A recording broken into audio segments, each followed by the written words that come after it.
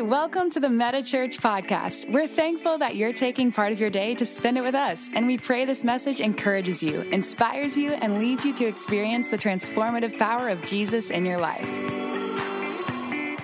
Hey, we are in the final week of a series we've called Meta 3.0, and it's just kind of catch you up. This is our 6th week, and so we've kind of talked through a different kind of approach to this series, and we've talked about how Meta Church is something that we started nearly 6 years ago, believe it or not, and when COVID hit, it kind of forced us to have to restart and to replan. And so we said that everything before COVID was Meta 1.0, and then coming out of COVID was Meta 2.0. And so we started off the year and said, okay, what is the next iteration, the next evolution, the next wrinkle in our church's story, which is what we're calling Meta 3.0. And we've qualified it by saying we are not there yet, but this is what we're aspiring toward, and this is what we're moving toward, and this is what we're aiming for as a church. And we said that we'll know we are in Meta 3.0 when we see this keyword of manifestation, the evidence of something surfacing that is apparent, that is visible, that is obvious to other people. Specifically, we said that Meta 3.0 will be marked or characterized by the manifestation of 5 different things. And I've got these up on the screen for you. We said that we're going to talk about manifestation. We'll see manifestation of the Holy Spirit, of prayer, of worship, of faith. Transportation is not the word, but it should be transformation. And everyone looked back at Krista on Pro Presenter and realized it was not her. So, because the computer person always ends up taking the fall. That was me. And the software doesn't have autocorrect. Although it's spelled correctly, so I don't know that I could have been saved. And so transformation, we'll just pretend there's an F there and, we'll get it figured out. But transformation is what we're talking about today. The 5th and final installment of Meta 3.0. Now, transformation is something that is embedded in our culture. Embedded in our culture. If you think about, some of the most popular, let's just kind of use this one area as an example, reality television. Think of some of the most popular television shows, reality television shows over the last 20 years. And you'll see this theme of transformation as a narrative throughout. In fact, here's just an example of some of these different ones, right? So you have like The Biggest Loser, you have Fixer Upper, which is about homes, you have The Voice, you have Extreme Makeover Home Edition, not to be confused with the far more controversial Extreme Makeover People Edition, and that only had a 4-season run. Worst Cooks in America. All of these, with the exception, these 5, all have like seasons that have lasted more than 12 or 13 seasons. Okay, so extremely popular. And if you think about the common narrative, what these things are, or what they share in common, is transformation. Biggest Loser, someone losing weight, someone transforming their physical bodies from one thing to another. Now, I'm not saying these things are perfect or don't have any sort of kind of controversial or ethical questions associated with them. But The Biggest Loser was a person being transformed physically from one way to another, from an unhealthy lifestyle, hopefully, ultimately, to a healthy lifestyle. You think about Fixer Upper. They're buying these ugly homes and then converting them, and Joanna Gaines has built an empire off of transforming homes. You think about The Voice, right? And it's this story, and it's like, this like kind of homely looking person, and it's like did they like put makeup on you, make it look like you didn't know how to match an outfit, and all these things, right? And then they get up and they belt it out and they can sing, and then by the season finale, it's like they're like a mega pop star, and they've transformed completely. Right? They looked one way, and now they're like, super tight, skinny jeans, and you can tell, like, whether the quarter in their pockets, heads or tails, like it's just like all like massive transformation. And they've been completely transformed on The Voice, right? Extreme Makeover Home Edition, right? It would literally be like a house, if you don't remember. This is like, 2 decades ago. It would be a house that, again, was just falling apart, a family in dire need of help or assistance. And the guy, the host, if you remember Ty Pennington, right? What was the slogan? What was the phrase that he would say? Move that bus, right? And they would move the bus, and then it'd be like this mega mansion right next to like the middle of nothing. But the house got transformed. And then Worst Cooks in America on Food Network, one of these shows that's been running for ages, and it's all about transformation. Someone who can't cook, and then all of a sudden they get opportunity to go on the show, and the goal is to transform them into someone who can cook. Transformation is embedded in our culture. But it's not just reality television, right? You think about the movies, your favorite movie. You think of it. Someone off the top of your head, what's your favorite movie? Parent Trap. What is it? Interstellar. Okay. Devil Wears Prada. Devil Wears Prada. Okay, great. Now, I don't need to know the details or the ins and outs of your favorite movie, but chances are that main character, chances are that person that's kind of featured in that film undergoes some sort of character transformation over the course of that film. Transformation is embedded in our culture. It's something that's just apart from reality television to movies and film. You think about neighborhoods, right? And you think about cities and societies, and we're like, wow, it got transformed. Remember, I used to go to this part of town, and it was nothing here. Yeah, I just spent the week in Colombia, South America with my mom, and we were kind of hanging out in her city where she grew up. And we went over to the far side of the city, over in the eastern part of Pereira, Colombia, and we were hanging out over there. And she's like, yeah, when I was here, this was nothing. When I was here as a kid, this was just mountains. And now you have tens of thousands of people, multiple neighborhoods. And so we are compelled and moved and engaged and just kind of innately connected to transformation. At the end of the day, the reality is, whether it's a reality television show or a movie or a city or a neighborhood, we love a good transformation story. We love a good transformation story. And if you're taking notes and if you care to write a title for the message, the title of this message is quite simple. It's called Living Your Best Story. Living Your Best Story. Now, we all love a good transformation story. It matters deeply to us. We care about it in television. We care about it in movies. We care about it in society. And we care about it in our personal lives. And the reason why we love a good transformation story is because we know the best stories involve transformation. Now, you think about a movie or a film or a show, again, to kind of continue with that illustration, one that you didn't like, one that it just didn't get there for you. Chances are there wasn't enough transformation taking place. Chances are there wasn't enough change. There wasn't enough pivoting. There wasn't enough, kind of metamorphosis occurring that made it feel emotional or connected or real or sincere.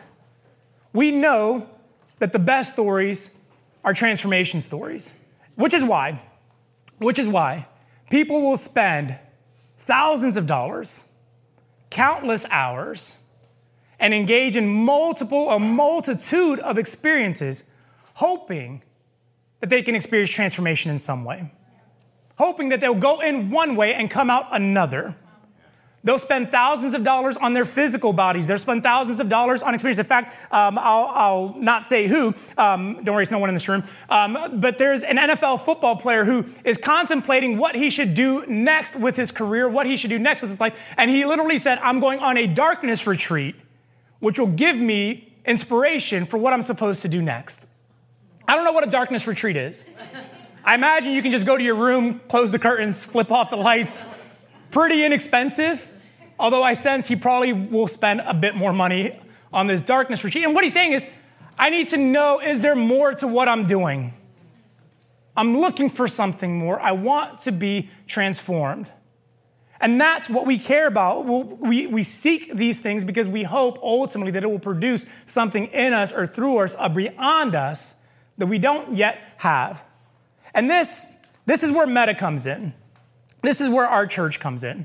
Not because we're the key, not because we have some sort of secret sauce or some sort of like recipe or formula that will help things happen automatically. But as we kind of talk about this Meta 3.0 journey, one of the things that is important to me is not just that we kind of look forward to what's next or look forward to what we experience or step into, but we understand and recognize where we've come from. Because even in this process of starting a church, you see, for me, this originated in August of 2004. In August of 2004, I was a freshman at Trinity Baptist College in Jacksonville, Florida, ignorant to just about anything and everything in terms of where God wanted me, what he wanted me to do. And somehow in that first year, in fact, I was so naive, so unaware. This school, I think at the time had 375 or 380 students total, like in the whole college. Okay, I graduated high school that had 3,000 and something. So it was like a massive, but I was so naive. I literally thought this was the only 300 Christians in the world who wanted to start a church. I didn't know there were other options because I didn't know people wanted to do this thing. I didn't know people wanted to start churches. I didn't know people needed, felt called to go into vocational ministry. So I ended up going to this school, and I'm talking with a group of people and, working through different things, learning like, oh, wow, there's more than one Bible college. That's awesome. Good to know there's more than 300 Christians, and the burden of the world is not just on us. That's really good to know. And so in that moment, or in that space, in August of 2004, I wasn't sure really what I was supposed to do. I just sensed like, this is what I was supposed to do, is go to this school. And over the course of the first few weeks, it became clear to me that God had spoken and the Holy Spirit had kind of moved in my life and said, no, one day I'm going to lead you back to New York, where you're from, and you're going to start a church in New York City. A year later, at that same school is where I would meet my wife. We would start dating. We would eventually get married. And I would share this dream with her. And not just this dream, but this calling of like, this is what I'm going to do one day with my life. You kind of fast forward about a dozen years into the spring of 2016. We were on a trip over to England. We were hanging out in Cardiff, Wales. And so we moved over to Cardiff, Wales. And there in Cardiff, Wales, the Holy Spirit again spoke and moved and was like, it's time for you to go back to New York and start this church. And within the next year, you will be back in New York City. And so we left England, we left the UK, we came back to the States and started making plans or like praying into, okay, God, what does this look like? Where does this go? And so that, just kind of started the formal process of moving back to New York City. We were living in South Carolina at the time to start a church. But there was not really a big issue, but an important issue in that we didn't have a name for the church. And so, that kind of matters. I suppose you could just call it church. And then people were like, okay, but then that probably creates a little more like, people show up, well, what's the name of the church? He's like, oh, it's just church. And you're like, well, what's the legal name of the church? Church Inc. Or like, I don't know. It's just like a name kind of matters, I think. Yeah. And so we started thinking through like, okay, well, what is it that we're supposed to do? Who is it that God is calling us to be? And what is it that, he's kind of producing, or to use that word, manifesting in us that is the burden or kind of the mission tied to who we are as a church. And for us, without getting into a whole ton of details, we had just gone through this massive transformation in our marriage. And we just gone through this massive change and this overhaul of restoration and redemption from brokenness to wholeness. And that was kind of at the core of this vision. Like, what if God is calling us back to New York so that we could help like offer that and encourage that and inspire that for others? What if what God wants us to do is not just like have a church where we worship and sing, but what if we lead a church where change takes place? And so we started kind of like just playing around with this word change. And we're like, well, change church sounds a little weird, maybe even a little bit like kind of presumptuous, to put it nicely, arrogant, to put it kind of not so nicely, like, oh, you're going to come here, you're going to change. Well, that kind of assumes a lot. And it doesn't really sound great. So, okay, well, change is what we're after, but change church doesn't necessarily work for a name. And we're like, well, really, it's more than change. It's like transformation. And then transformation church is like, well, that's kind of, that's long and that'll never work. And then 8 years later, there's like a bunch of transformation churches that are doing great and doing awesome. And so it was just, but transformation is really what we're after. And so I just started thinking, in that little Bible college, I took 2 years of Koine Greek, which is the Greek of the New Testament. And I remembered, well, what's the word for change? What's the word for transformation there? And it was the word meta. But meta isn't just change. In fact, meta means change, but it also means more than and beyond. It's not just change for change's sake. It's not like, oh, I don't want to wear this shirt anymore, so let me take it off and swap it out for a different one. It's something more than that. It's transcendent. It goes beyond the simplicity of changing. Now, some of you showed up today and you're like, okay, Meta, wow, they really jumped on the bandwagon with Facebook over here. And no, we didn't. I'm not jumping on any Facebook bandwagon, to be honest with you. I did back when it was a .edu address, but since then, I'm on it for my mom and my aunts. And that works out well. But Meta means change. And it means more than. And it means beyond. And this particular word, meta, is what we connected with. And it was like, wow, that's exactly what's happened in our lives. God didn't just repair a broken marriage. He didn't just repair a broken Ricky. He gave us something new. He gave us something whole. He gave us something different. He gave us something that was more than and beyond anything we could have imagined. And so that's what we want. And if we could lead a church, and if we could plant a church, and if we could cast a vision for people, that's what we want them to experience. That's what we want them to tap into and to understand that God has so much more for you, that he wants to take you beyond anything you could envision, that the change he has for you is not because you're not good enough, but the change he has for you is because he sees so much more potential in where you could be, and that's where he wants to lead you. And this particular word meta is actually used 3 times in the New Testament. It's used in Matthew chapter 17 in the story which we refer to as the transfiguration of Jesus, where Jesus goes up on a mountainside with 3 of his closest friends. And there, in the presence of these people, he is transformed into a divine, almost kind of angelic or holy being, from a physical to a spiritual presence in their very eyes, right before their very eyes. And the word that is used there says he is transformed. He is meta before them.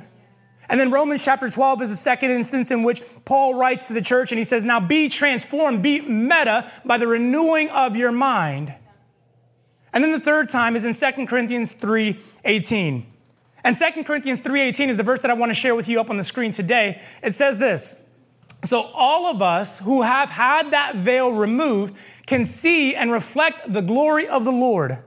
And the Lord, who is the Spirit, makes us more and more like him. Notice this, as we are changed, as we are meted into his glorious image. And as we thought about this word, as we thought about this vision of being changed, of being transformed, we said, that's what we want for people. Not that they become more like Ricky. Trust me, you don't want that. Not that they become more like Krista or another leader in our church, but that they become more like Jesus, changed into his glorious image. That's the church we want to lead. That's the church we want to plant. That's the church we want to pastor. That's what we're after. You see, from the very beginning, the Holy Spirit made it clear to us, go back to New York and find the people who felt like you felt when you lived here, when your life was crumbling, when things were falling apart, when your marriage was on the rocks, when you were on the brink of meeting with a divorce attorney and you're threatening suicide or thinking about what would I do or how my family would be better without me involved. Literally real thoughts I had. Find those people and let them know what I can do. Find those people and share with them that there can be change, that there can be hope, that there can be transformation, that something can be different through the power of Jesus' name. And God has given this to us. God has called this to us. In fact, Paul goes on to write in the very next chapter, the very next verse, 2 Corinthians 4:1, he says, therefore, since we have this ministry of transformation, this ministry of meta, this ministry of changing people into God's glorious image, because we were shown mercy, we do not give up. And you know what I held on to during those dark days of 2020 and 2021 and those moments where it's like, God, what are we doing? Do we stop? Do we quit? Do we start over? Do we just blow it up and say a few years down the road, we'll come back and figure this out? It was this. You have given us this ministry of transformation. And we have to hang on to this thing. We have to steward this thing. We have to drive this thing forward. We have to believe for it, even when there is no evidence that this is taking place at the moment or that it will take place in the future. And from the very beginning, God has called us to this. And what I've realized over the last few years, pastorally speaking, is that God has given to us, God has given to Meta Church, a ministry of transformation. A ministry of transformation. One in which we are going to pursue what God wants for our people, not for the sake of like simplicity or not for the sake of like trendiness or not for the sake of what's cool or what's flashy or whatever else you might be, but for the sake of helping people experience the transformative power of Jesus in their lives. And that's what we've sought to build, and that's what we've sought to create with Meta Church. You see, Meta has always been, and as long as we're kind of involved in leading, and Meta will always be a place where transformation takes place, a place where transformation is pursued, a place where transformation is encouraged, a place where transformation is not just something that we look at or talk about, but we celebrate it when we see it. We rejoice when it's happening, not just in the lives of others, but in our own very lives, myself included. You see, we believe that by the grace of God and by the power of the Holy Spirit, no matter who you are, no matter where you've been, no matter where you've come from, what you've experienced, what's happened in your life, what's been said of you, what's been told about you, what you've experienced or where you walked through, that the transformative power of Jesus is readily available for you. This is what we believe. And this is what we're going to pursue. And this is what we're going to seek. And this is what we're after. It doesn't matter how many hurts or hangups. You don't have to have it all figured out. You don't have to be perfect.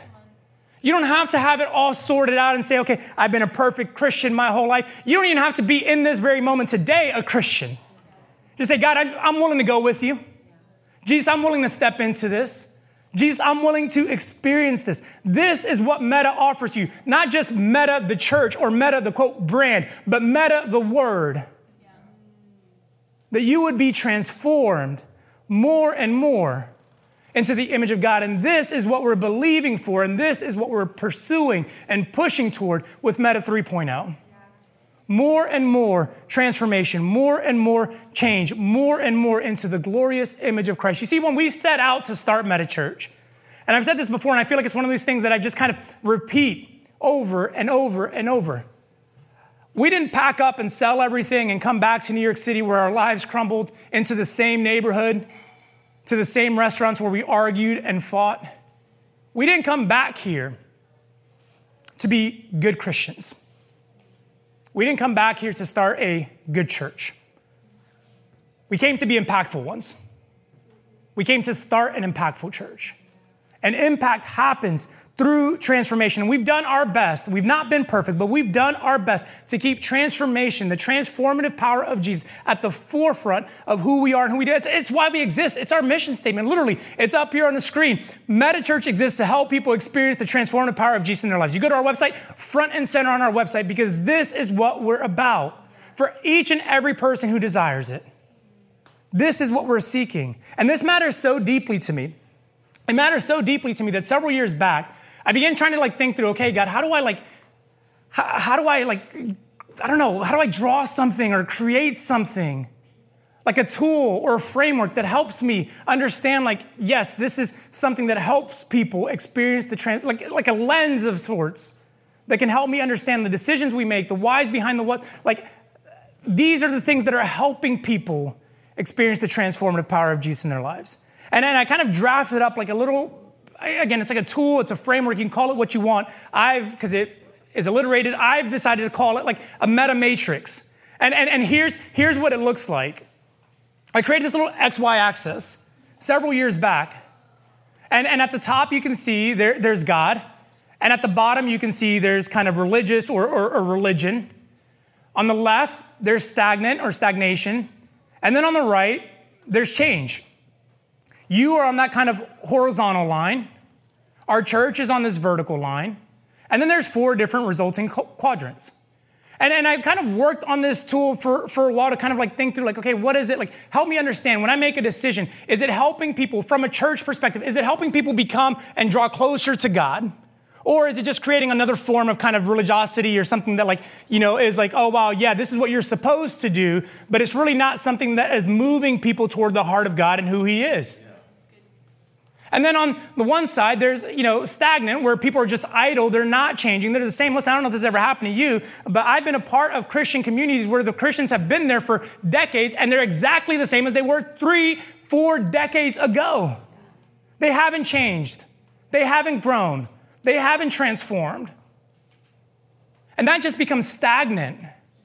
And so we're going to move people toward change where they're experiencing that transformative power, where they're changing more and more into the image of God. And it creates these 4 quadrants, right? On the bottom left, there's this quadrant that's deadly, where you're just stagnant and religious. You are spiritually dead. Spiritually dull, spiritually dead. Nothing changes, nothing moves.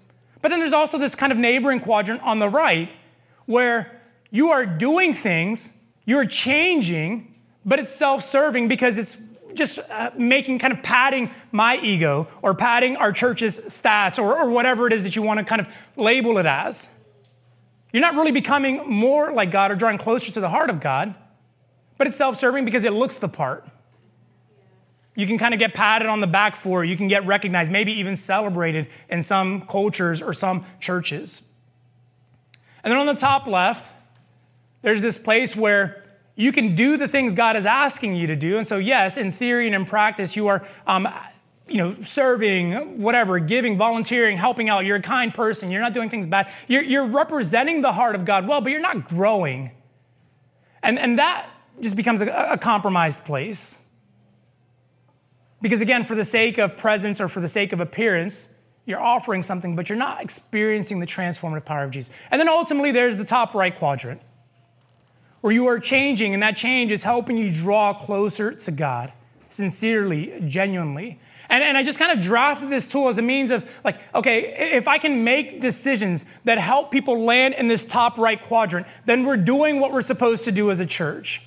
If we can kind of guide people to make decisions like this. And listen, this is something that I've used for years, and it's been extremely consequential and beneficial to our church. And if you want to screenshot it, use it for yourself. But what I want to offer to you today, and what I want to submit to you today, is not just this kind of little meta matrix, but I want to offer to you 5 questions that are going to help you step toward transformation. Because I'll be honest with you, this is a great guide for me, but there are circumstances and situations and moments where I'm not sure what the decision is that I'm making. I'm not sure where it's exactly pinpointing because I don't know, like, okay, what's my motive in this? What is the, what's the outcome going to be? And it can be kind of confusing. So I want to offer to you 5 questions that will help you move toward transformation, that will ultimately help you. The answer to these questions can help or hinder you from living your best story.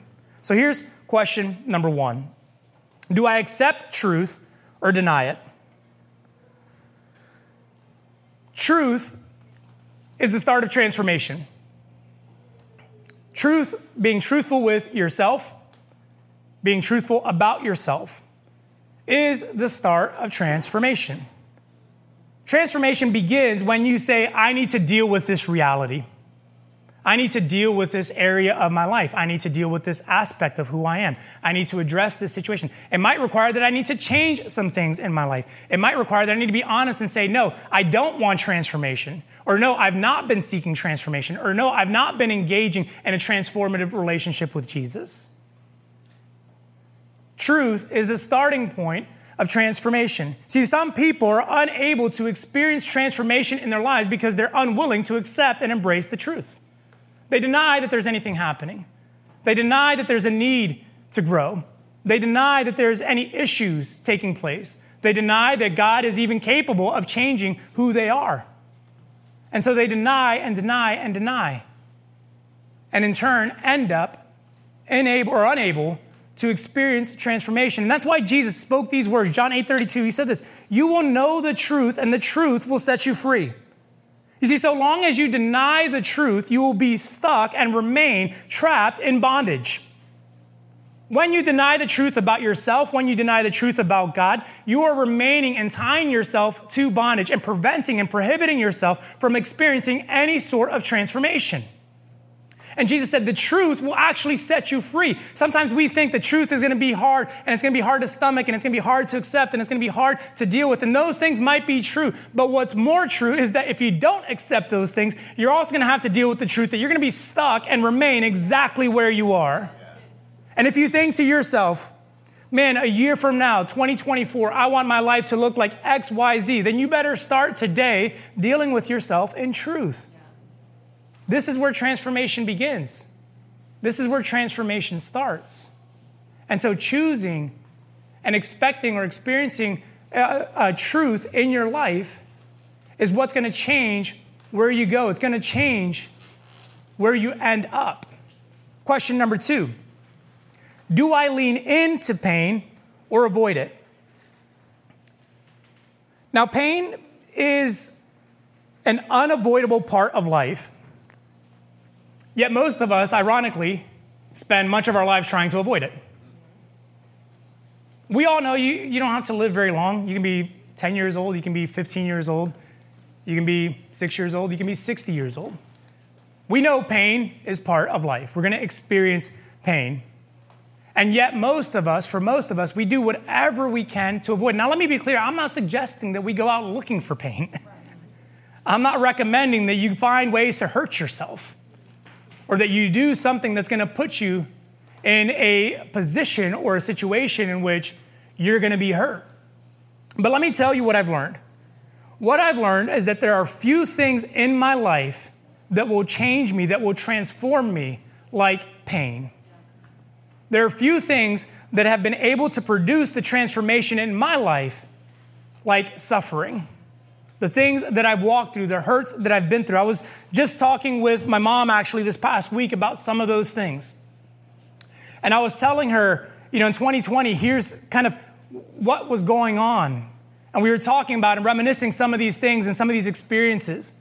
And I was walking through and I said, Mom, I was like the whole year from like December 31, 2019, starting the year, January 1, all the way through the end, like it was just wave after wave after wave of like soul-crushing pain.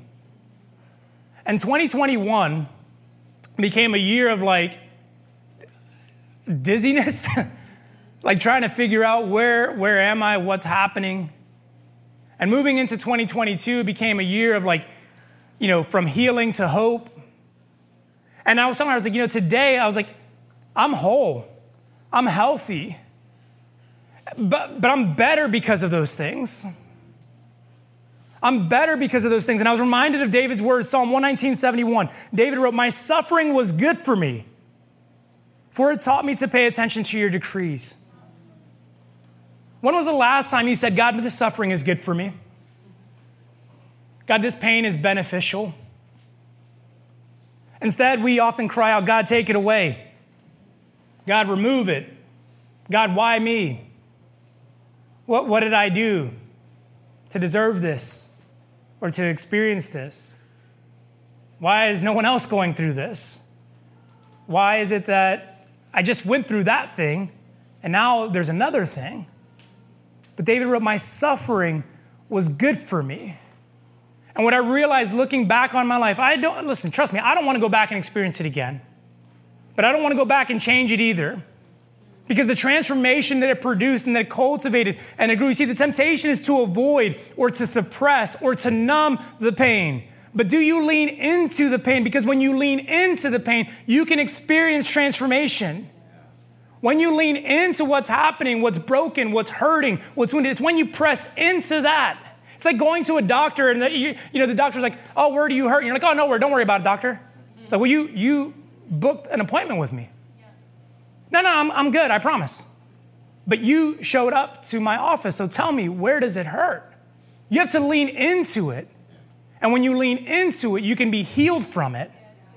And you can be transformed by it. Question number 3. Do I choose comfort over challenge? Now, most of us are creatures of habit. And being creatures of habit, that means we tend to prefer and we most often choose the path of least resistance. We choose what's easy, we choose what's convenient, and we choose what's comfortable. Now, one of the things that I have struggled to identify or struggled to find in my time following Jesus is a place or a point in Scripture where we're taught that comfort is the goal of a believer. I just haven't been able to find it. And I'm not saying it's not there, but if you know it, text me afterwards. Because I've yet to find a verse. I've yet to find an example. I've yet to find a story in which comfort is the thing that we're instructed to pursue. I've yet to find a moment where Jesus said to himself and to his friends, hey guys, let's just do what's easy. Let's just do what's comfortable. I mean, this dying on the cross thing, can we put that back next week? I mean, next Friday, why don't we just have dinner, chill out, it's Passover. Now, I find moments where we're promised that we will be comforted, but we are comforted because we went through challenge. We're comforted because we navigated something difficult. And I find other moments and I find other passages where we're called, or we're called as Christians overcomers, or we're called victors, or more than conquerors. What are you conquering if it's comfortable? What are you having victory over if it's easy? What are you being celebrated for or overcoming if you didn't have to step over something? Do we seek or do I choose comfort over challenge? Instead, we're told that there will be challenges, that there will be resistance, that there will be opposition, that there will be difficulty, that there will be obstacle. In fact, John 16:33, Jesus said, listen, in this world you will have many troubles, but take heart, for I have overcome them all. And then Paul would write this, 1 Corinthians 9:27, he says, I discipline my body like an athlete, training it to do what it should. Paul was like, man, listen, just like an athlete is disciplining himself, just like an athlete is training himself, just like an athlete is preparing herself, I do those same things with my body spiritually so that I could do what it's supposed to do, so that I could go through the challenges, so that I could go through the resistance, so that I could withstand the oppositions, so that I could overcome the difficulties and the hardships in my life. He was willing to endure difficulty, to do something uncomfortable, to take on challenge if it meant he could pursue and fulfill what God had called him to fulfill. And yet there's so many times in my life and so many times in the lives of my friends where it's like, man, I just want to do what's easy. And I don't just want to do what's easy, but I choose what's easy. I choose what's comfortable. Instead of, like Paul spoke, disciplining my body to do what it's supposed to do, to work through the difficulties. Speaking of discipline, question number 4. Do I embrace discipline or resist it?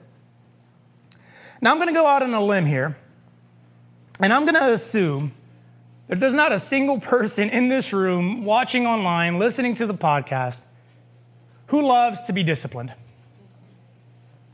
Not a single person. Now, I'm the oldest of 3 kids, and I was probably the baddest one. Maybe one was worse. But I was up there. And there were times as a kid where, like, my parents would have to discipline me. And there were times where I kind of mocked the discipline, right? Like, oh, that's it, or like laugh about it. And then you get it worse. And that's part of my personality. Like, I like to kind of poke a little bit. But even in those moments, I didn't like getting disciplined. Even though I knew it would I would incur more disciplinary measures. I didn't like it. And I don't suspect that there's anyone here. If you like discipline, like if you like being disciplined, can you raise your hand? No one. We don't like this. But discipline serves a purpose. Discipline has intention.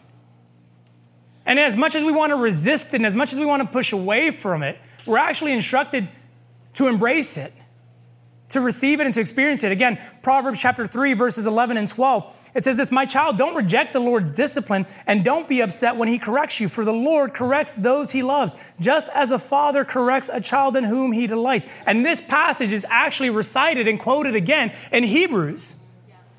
And it's reframed and it's reused again to remind us that we should embrace the discipline of God, that we should experience it. Now, let me ask you this. Have you ever wanted to discipline someone else's kids? Now, I don't discipline other people's kids for a few reasons. They're not my kids, number 1. Number 2, I'm not really interested in the legal consequence. Number 3, with most people's kids, I don't care about their kids. But stay with me. Discipline requires that you care. That you care about who they become. That you care about what stands in their way. That you care about their potential.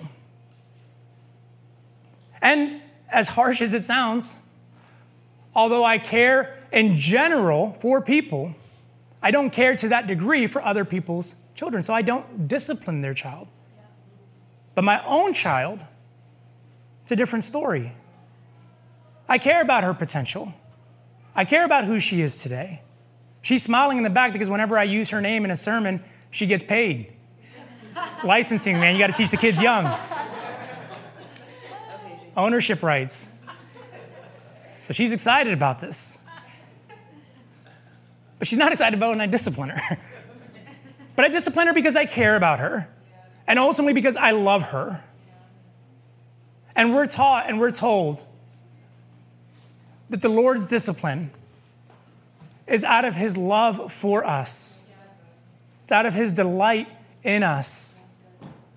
And when we're resisting, get this, don't miss this. When you resist the discipline of God, you are resisting the love of God. You are rejecting. I don't know if that hits you like it just hit me. But you are rejecting the love of a father when you reject the discipline of his hand. Fifth and final question. Do I seek to please Christ or myself?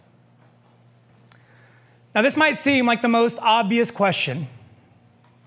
It might seem like the one that is like, oh yeah, that's a no-brainer. We should seek to please Christ. But if we're honest with ourselves, I think most of us, myself included, I would put myself in this party. It's the one that we most frequently miss on and the one that we most frequently neglect. See, it's so easy to make decisions that are beneficial to me. Easy to make decisions that serve me. Easy to make decisions and choices that please me, that make me happy. In fact, we say this kind of culturally, right? Like, as long as you're happy, as long as you're happy, if you're happy and you're doing it, then keep doing it. Even in situations where what you're doing could lead to significant consequences. But I do this too. Man, I want to please Ricky. I want Ricky to be happy. I want Ricky to be comfortable. I want Ricky, to enjoy his life. I want to do what Ricky wants to do. And yet the question I have to come back to is this pleasing myself or Christ? Because listen, pleasing myself doesn't produce transformation. We've already walked down that path. It'll lead to more comfort. It'll lead to more convenience. It'll lead to refusing the love of God. It'll lead to me rejecting or walking away from things that are actually going to help me. It'll lead to me denying truth. That's what pleasing me does.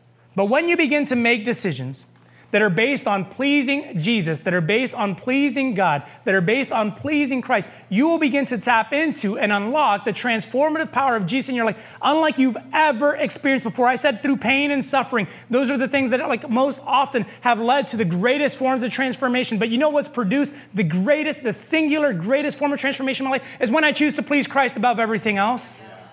When I surrender my desires, when I choose to yield my will, when I choose to let go and say, Jesus, you are Lord. I've called you Lord, and I actually mean it that you are Lord of my life. And I will give you everything. I will yield to you in everything. I will surrender to you in everything. And I will seek to please you, because when I arrive and see you face to face, I want it to be said of me, well done, good and faithful servant. You have been faithful with a little, and now I will reward you with much. That's what I want in my life. Because I realize this moment here, these 70 years or whatever it is that I've been given, or whatever it is the Lord has allotted for me, are so temporary, are so minuscule in light of eternity and in light of forever and in light of what God has for me, that why would I seek to please myself in this moment when there's a greater opportunity to please God for the rest of eternity? And that's what I seek. And that's what I want. And when you start to do that, when you start to pursue that, you see the world through this divine lens where you're like, man, none of this stuff matters. None of this stuff compares. None of this stuff changes me. But Jesus, he does. And I love the encouragement and the exhortation that Paul wrote in 1 Thessalonians 4. And I want this to be our exhortation. Our kind of challenge, our kind of step up to the moment. He writes, finally, dear brothers and sisters, we urge you in the name of the Lord Jesus to live in a way that pleases God, as we have taught you. You live this way already, and we encourage you to do so even more. And listen, many of us in this room are already doing what we can, doing our best to please God. And Paul, just like he wrote some 2,000 years ago, is speaking into our lives in this moment, saying, man, I want you to do so even more. I want you to seek that at an even greater level, with even higher intensity, with even greater faith and even greater capacity to seek to please God above anything and everything else, yourself included. And here's what I can promise you. When you answer these 5 questions, and when you kind of work through these 5 questions, and when you kind of use that little matrix or that little kind of XY chart, and you start kind of processing decisions in that manner, you will begin to experience the transformative power of Jesus in your life.